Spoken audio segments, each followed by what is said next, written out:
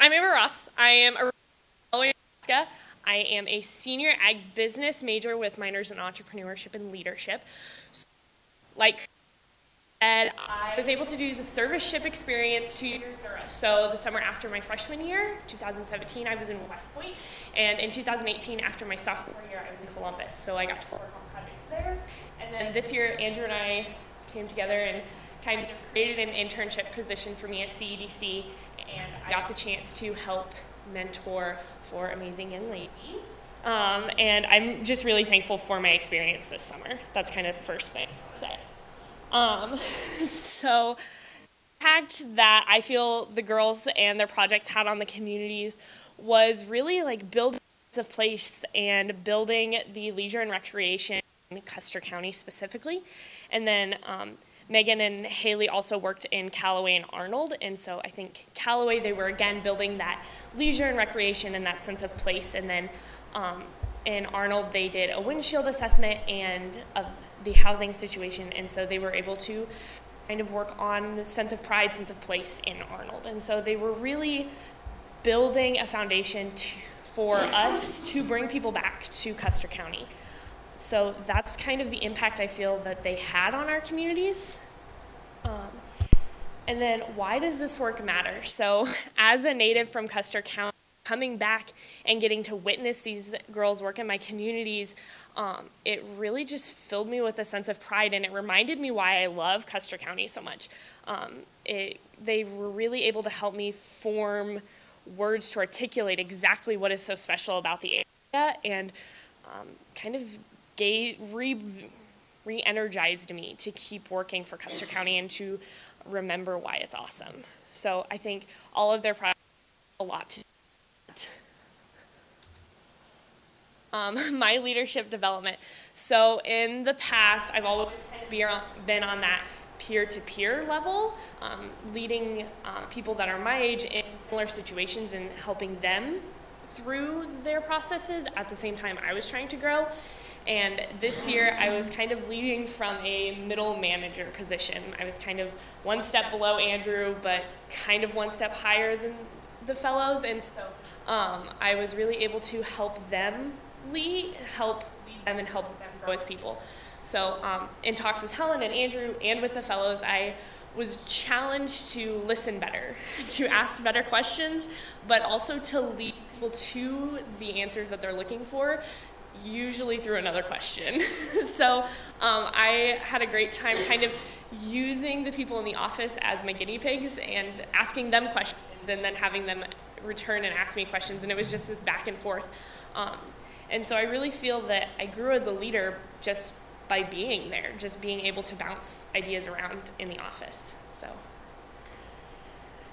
And then personally, my growth, so I had my own RFI, if you will. It's in Oglala Commons. It's out of Texas. So this was a picture that I took with some friends that I met down at my training in Texas. And I think my personal growth was just the confidence that I am able to lead people and to make a difference in communities. And so as I'm gearing up to graduate college in May, I'm really starting to think about my first real life job, and this summer has really given me a lot of experiences to draw from in the future. And so whether that be in economic development or tourism or whatever that's going to look like in the next couple months, I really feel that I have the experiences that I need to go forward. So your turn. I'm 6'3", and I'm not going to pretend to lean over and that you can hear me. So, like she mentioned, I'm Andrew Ambrose. I'm the director for Custer County Economic Development Corporation. I've been in my role for about a year, but I'm blessed to say that I've been involved in this RFI internship, service ship, fellowship iteration since 2016. I'm a proud product of this program. And so I feel really lucky to have seen the iterations and the growth that this program has offered from the student perspective, but also the mentor perspective. And so I definitely want to speak a little bit more to how that's changed and how I think it's produced a lot different results now as it has in the past. So to roll right in, I want to reflect on each of the projects that you heard them talk about. And they weren't just projects that necessarily came out of nowhere. It all had to do with something pertaining to Custer economic development. But you see the difference in how many projects were initiated and how many projects were, you know, the quote, twinkle in our eye that we had thought about, we had considered, but no one had actually taken forward. And through the gift of these four coming into our community, we were able to pull so many of these forward. And Megan didn't talk about the metrics of the barn, but that event pulled nearly 300 people to the barn, to a center that typically only gets about 1,700 visitors every year. In addition to that, there was fundraising efforts that piggybacked on that. So we can put numbers to each of these things that they accomplished. And it's extremely exciting. For me, it's a little deflating to know that they're gone now, but it's a true testament to the capacity that these students have in creating meaningful change in communities. And all of it is based on, so I have a number of theories that I base what I do off of, but it's a combination of autonomy, ownership, and purpose. And so how do you create this sense of need? How do you transfer that to individuals? Well, everything we did was in alignment with our CEDC plan. And I stole this shamefully from Janet Adey, who runs an economic development consulting group. And this is the three circles of economic development as it is today. And it's so incredibly relevant to our rural communities, and that's how we classified each of these projects. Most of them fell into the business development, placemaking, or talent development, really heavy on the placemaking and talent development. With our intern project, with the barn anniversary, and that's what was up on the wall, is how we affectionately call it. If in their awesome intro video, there were a bunch of flip charts on a wall. And that's our illustration of what matters to Custer County and what's going to move us forward. And so when we sat down at the beginning of the summer and said, what are we going to move forward in this very finite amount of time that we have? And they pulled all of those projects, all 11 that Megan, Haley, Alyssa, and Angela worked on. They all fall in line with something we wanted to accomplish as an organization. And they knew achieving and working toward those projects, they had full support of a board of directors that said, this is what matters to us. And when they sat down and presented that to the board, they knew that it was justified and it was appreciated. For my own growth, it's really hard to be reminded of something you already knew. I had a lot of really great experience when I was in college and younger, but it's always great to be reminded of I saw a TED Talk that called it the onlyness of a person, and regaining that curiosity for who an individual is. We get so wrapped up so often, I have this to get done, I have this to get done, I have this to get done, especially when you see the same people over and over again, working on the same sorts of projects, trying to push the envelope. It's easy to forget and overlook being in that person's onlyness and rediscovering and being curious about that individual. And what I've seen is I've had 5 young women come in and really push the envelope on these issues, which has allotted me some time to work on some of these other projects that have slowed and spend more time with these people, being curious about who they are, the goals that they have. And now there's that establishment of trust, which breeds enrollment. And when you have enrollment, you add more people to your bus.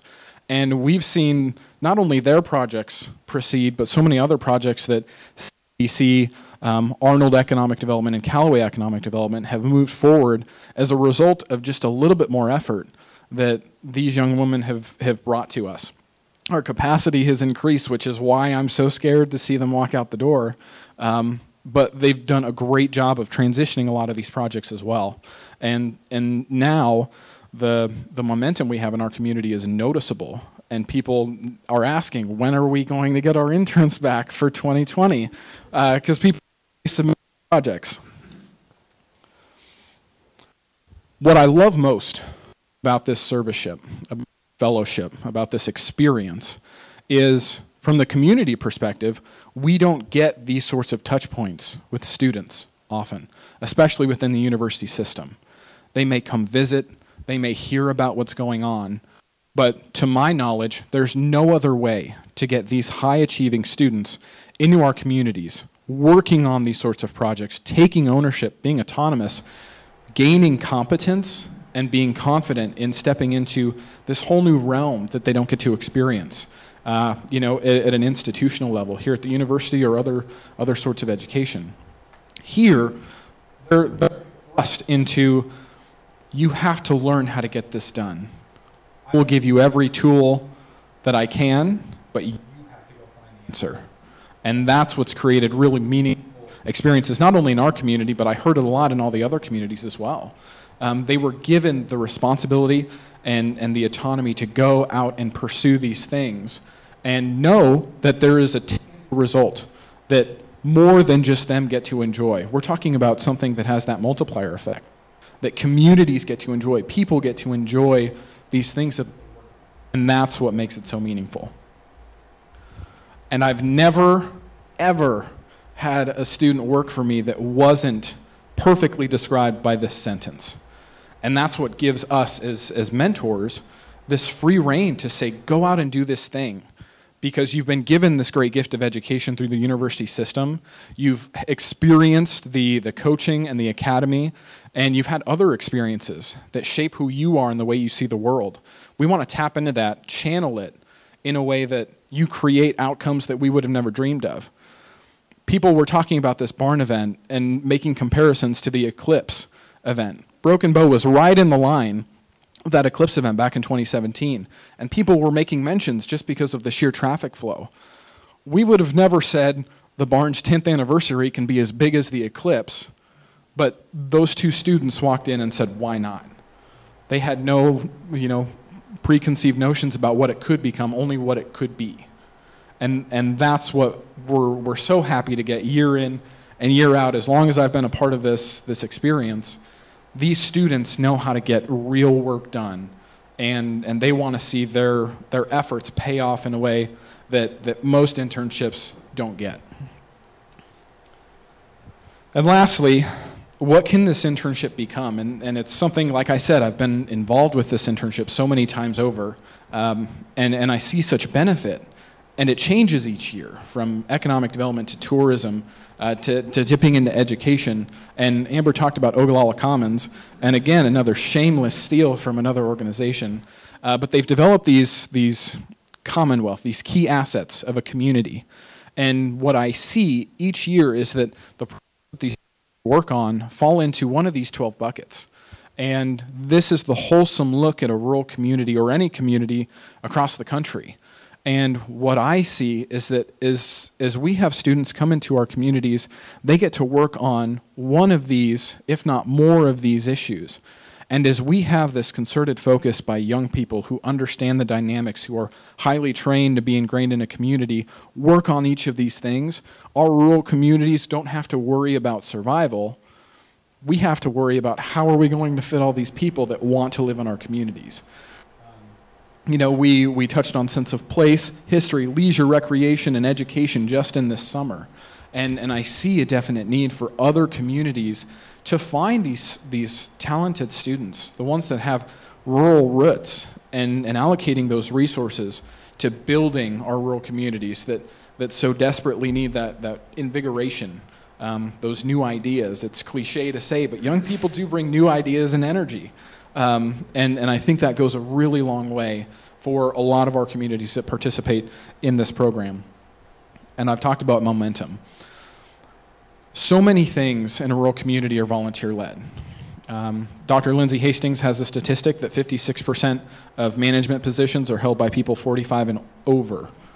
How do we prepare these young people for stepping into those roles? It's by giving them experience.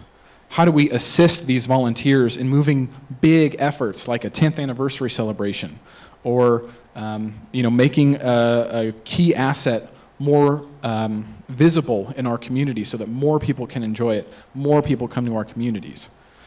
That's where having these students come in and for a very short time, we maximize the amount of effort.